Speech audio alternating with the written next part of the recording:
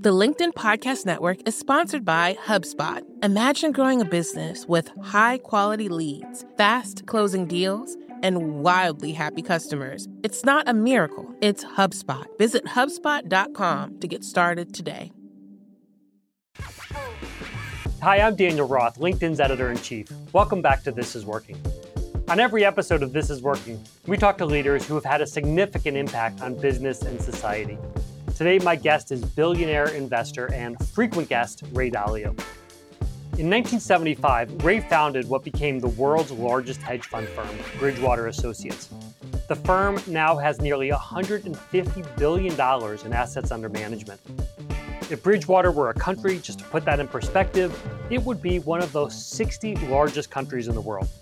At Bridgewater, he built a culture around radical transparency. He then took those lessons and turned them into a book called Principles, which became a New York Times bestseller. And in the book, and in his writing on LinkedIn, he tackled questions that your typical hedge fund manager doesn't weigh in on. Wealth gaps, climate change, our personal roles in moving society forward. Back in April, Ray joined me to put some perspective around what was happening as COVID closed down the economy. And he shared some visions of what's to come. Based on his thoughts about how societies collapse, he urged everyone to do whatever it took to close gaps in perception of each other and income gaps. I was curious to hear how he thinks we're doing on that front and what's still possible. But before we talk about any of that, I wanted to start with something personal and frankly more important. In December, Ray's firstborn son was killed in a car crash. And Ray's taken the brave and I think very generous step of writing on LinkedIn about his experience and his pain. He shared a little bit about what that process has been like. When I first went on social media, I thought, wow, I don't know if I should do that. And then over a period of time, there's actually been a relationship built, which came back in the form of condolences and stories of what others were going through. The quality of the exchanges was very meaningful, maybe more meaningful than any other exchanges we've had, because you know, when you have a death of somebody, a loved one, for me, death of a son, my firstborn son, was like the most devastating experience, more important to me than my own life or anything else. And that's meaningful. And to the ability that we could have that kind of exchange in a sense of relationship, a real relationship, that was surprising and very satisfying. So I want to thank those who participated in that exchange and helped me. Thank you. Well, thank you. And thank you for being so open and for talking. I don't think anyone would have thought anything if you had decided to keep this within your family, but the fact that you shared back and let people talk about what it meant to them, just very meaningful. And we're going to talk about the economy. We're going to talk about the world. I think all of that pales in comparison to what you've been through. It all feels trivial when you've had a death in the family, a death of a child. So I thank you for just continuing to have this conversation and just for bringing your voice out to the world. Really, it is trivial. It doesn't seem trivial, and that changes the prioritization. And I will be writing maybe one more concluding post of what I've learned in my journey in the hope that might help other people. Okay.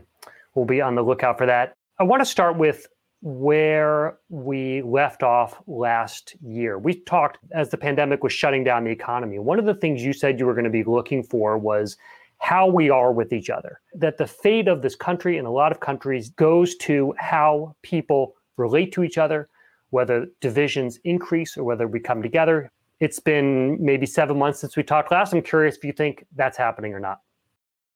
Well, as I wrote on the Changing World Order, there's a cycle that is repeated over and over again, and there are three factors in that cycle. The first is the money and credit part. Produce a lot of debt, monetize it, and the implications of that. That was with us and in the works before, but it got exaggerated. Then there's how we are with each other internally. That means the wealth gap, the values gap, and the political gap for dealing with each other. And history has shown that could lead to civil war. There's a sequence if you have irreconcilable differences. And then there's the third influence, which is the rise of a great power challenging an existing great power. And all of those relate to each other. And then we have the stress test. And so in answer to your question about how we're relating to each other, I think it's now more apparent to probably all of your audience that there are irreconcilable differences, that people at both sides have greater levels of extremism and actually, want to damage each other. I believe that when the causes people are behind are more important than the system for resolving differences and bringing them together, the system is in jeopardy. So no, it hasn't been good, and it's unlikely to be good. I'd like to be optimistic, but it still remains the big thing, how we will deal with each other, and it's a big problem. Would you say you're less optimistic now than you were even 8 months ago? Yeah. The path was clear and written down in that book. Everybody, I hope, will read chapters 8 and 9 in LinkedIn, because you will see the cycles repeat over and over again. And so the path is sort of clear, and one hopes for deviations from that path. And there's been a bit of a movement in terms of the desired intent. But I really think that what's required is to resolve the differences. And what would be required would be the moderates of each party have got to come together. And that could either happen by, let's say, President Biden bringing into the tent Republicans and doing something like having a Manhattan Project, in which everybody agrees that there needs to be a form of restructuring, have smart people, bipartisan, dealing with the changes that are necessary, something like that, a bipartisan thing. Or perhaps the development of a third party where the moderates can come together. And so there's choices, because historically the swing power can have a significant effect. And I think right now in each of the parties, the wings of those parties are at risk. And I worry that the moderates will not have a place, because if you look at history, you see that you can't be a moderate. The circumstances get to the point where you have to make a choice. And they say you make a choice, and moderation is perceived as weakness.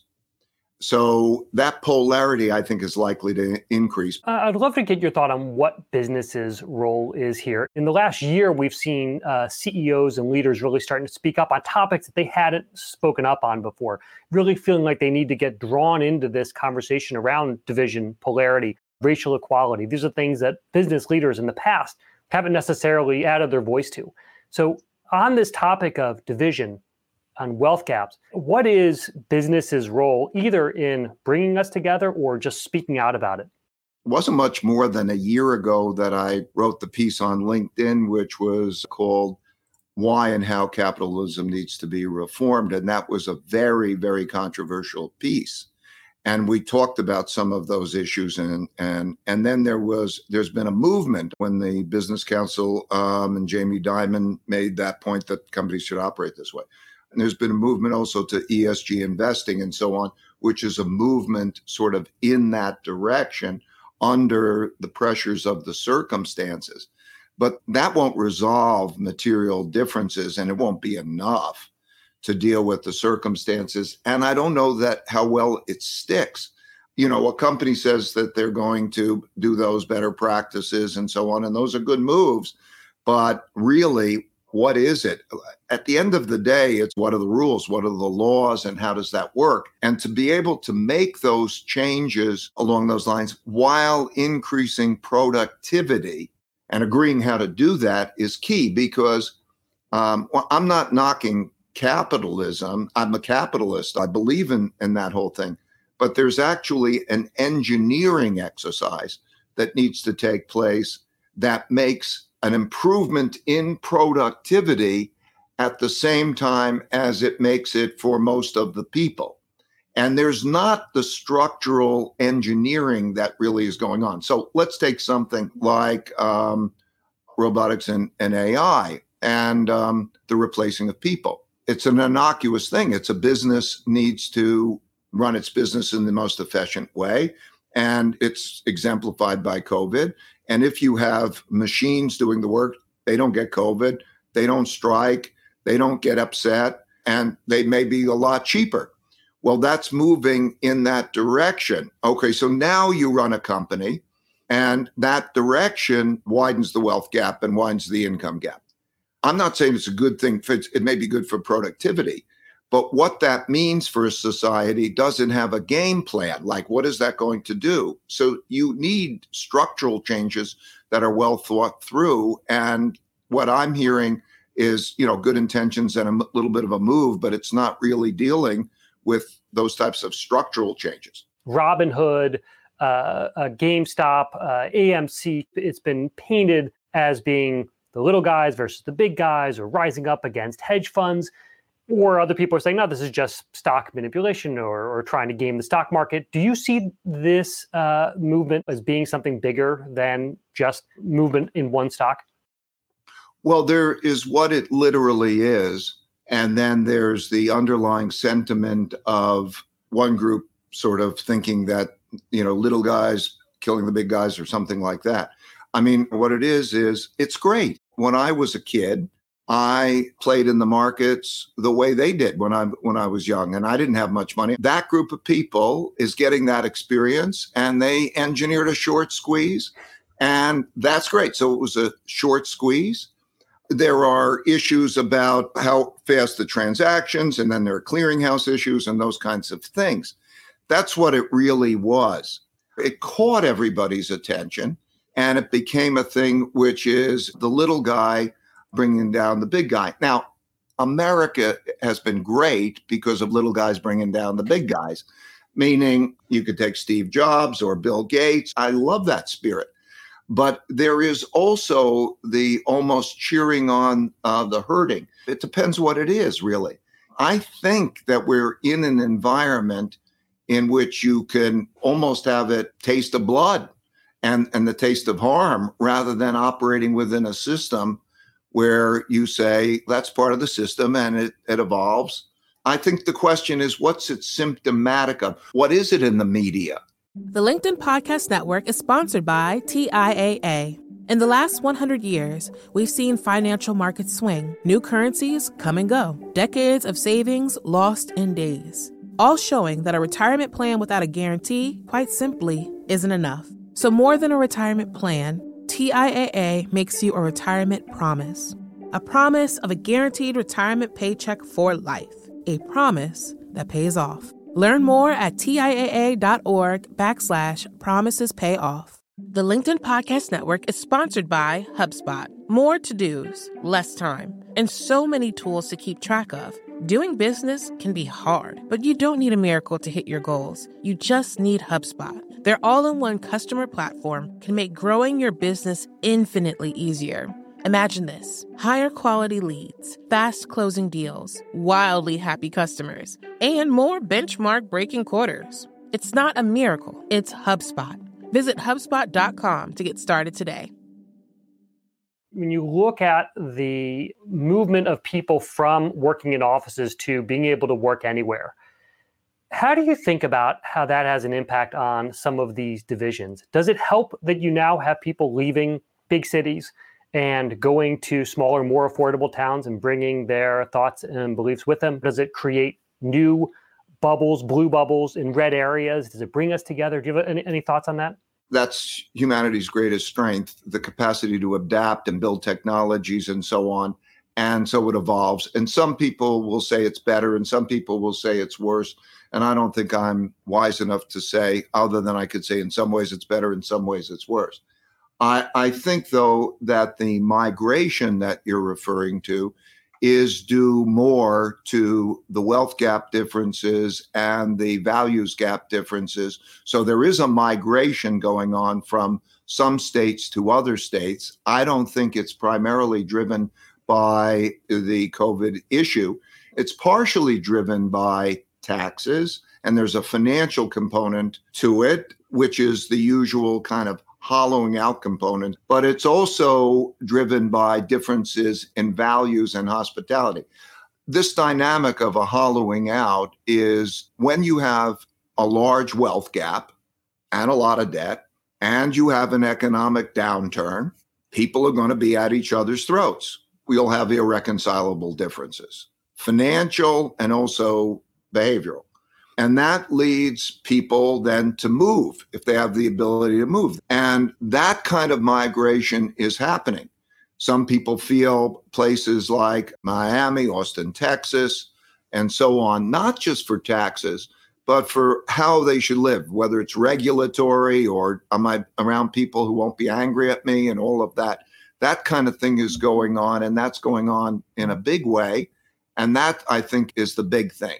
Technologies will adapt and we will work in different ways. It's an experimentation. It's a learning process. Let's say you get rid of the pandemic, then you have a choice and you've learned something along the way. And there's been developments of technologies and then we choose.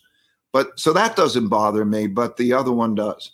All right. We'd love to know your thoughts on what the pandemic means for renters and for evictions and how you think about housing within this whole mix of how the economy functions. There's so many dimensions to housing, like where do you want to live and does that change versus, let's say, rent versus own? If that's changing, rent, it's easier to move than owning. And maybe one might think the flexibility of that is a consideration. There is the issue of financially, what is better to do? There's the dimension of how do you have a better lifestyle? How do you have roots? Do you want to own an asset now? Like, I think, generally speaking, it's better to own assets, meaning I think we're in an environment where there's going to need to be a lot of debt creation of the sort that we have seen, because that's where the checks come from. And there's going to need to be more printing of money by central banks to buy that debt. And that might have a financial impact on the house. So that there are so many things that go through my mind along those. Each one of those, I could sort of delve into, but I probably would spend too much time. But it's all of those considerations that enter into when one thinks about owning a house or renting a house.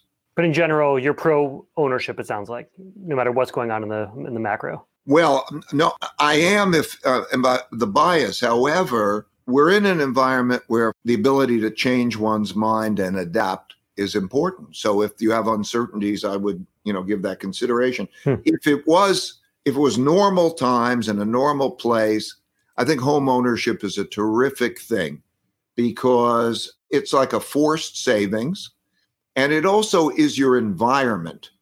So I love home ownership as a general vehicle, but then there are those other considerations that enter into it.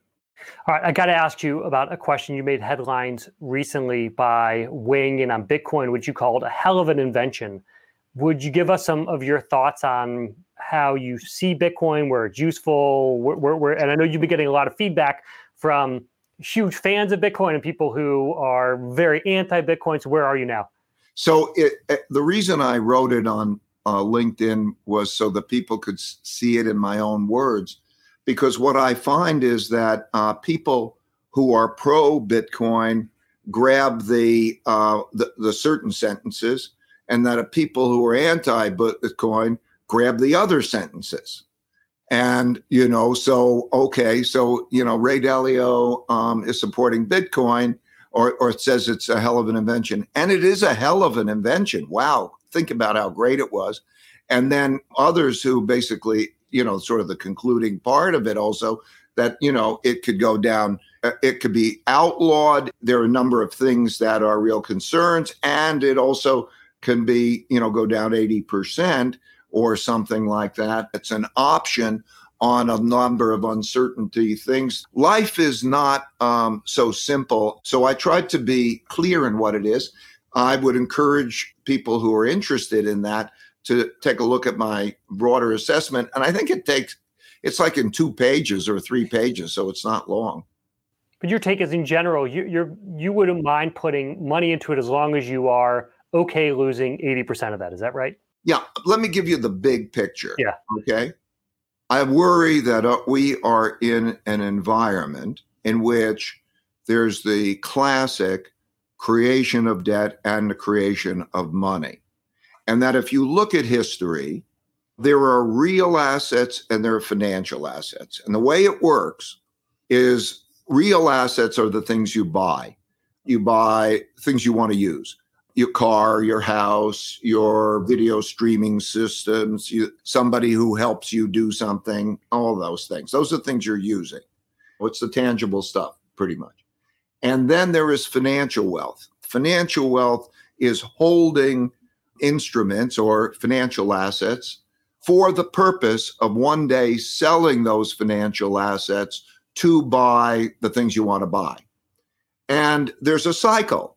And the way the cycle works is there's an increase in financial assets relative to real assets that gives buying power, and everybody likes it. It goes back in history, the debt cycles and everything forever, for thousands of years. But let's say if you take 1700s or so, there was the discovery that you could actually pay people with promises to deliver money and that has not been earned. The Dutch really, and before them others, but the French to some extent, came up with the idea like of a company.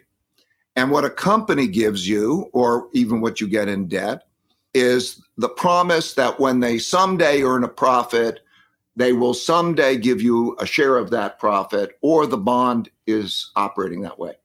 So you build up financial assets that are large relative to tangible assets, the real assets. And the cycle is that if people want to get their, they think they've got value in those things that are going up. But what happens is there are too many of them. And so when they go to try to turn their financial assets into tangible assets, and a large number of people do that, that's when you have the cycle work in reverse. And so you have, that's like what a bank run is. And then central banks have got to print money. And so that printing of money reduces the value of money and so on. So I think that pattern and understanding that pattern is very important.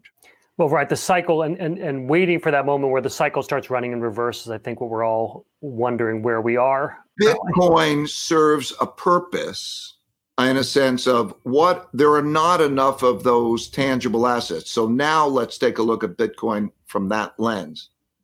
Okay. First of all, it's alchemy, right? Mm-hmm. It's great. What you do is you invent a money and you own it all. And then you make other people like it, and it becomes a reality.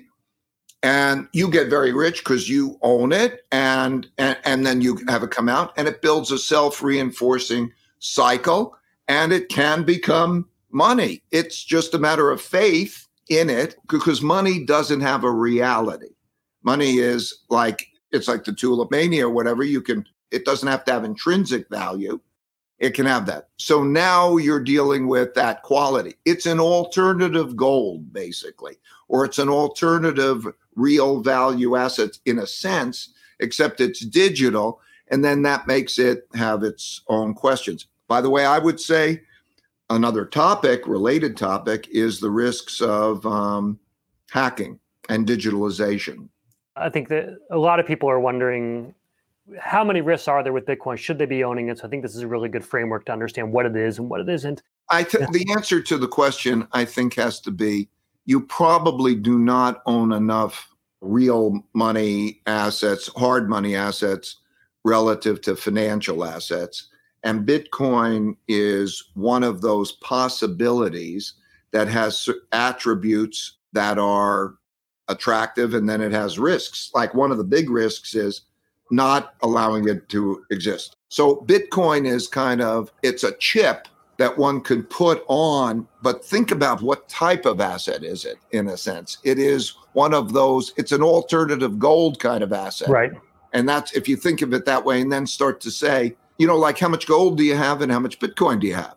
I wouldn't want to have the majority of my money in Bitcoin. I wouldn't want to have more money in Bitcoin than I had in gold. Because let's say central banks, for example, the world's money is held by central banks who are dealing between countries. There's the money within countries, which is their currency, but it's controlled within the countries and it's manipulated and so on. And kind of the real money is the money that works across countries. And so you almost have to say, what will they hold their reserves in? You almost look at what they're holding their reserves in and those kinds of assets.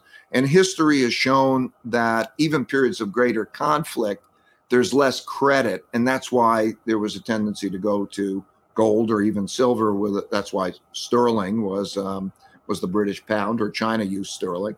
So you have to think of it as kind of like one of those and kind of an option on one of those, I think. That may be worthless and it may be important, and it allows you to do certain things, and it has its vulnerabilities.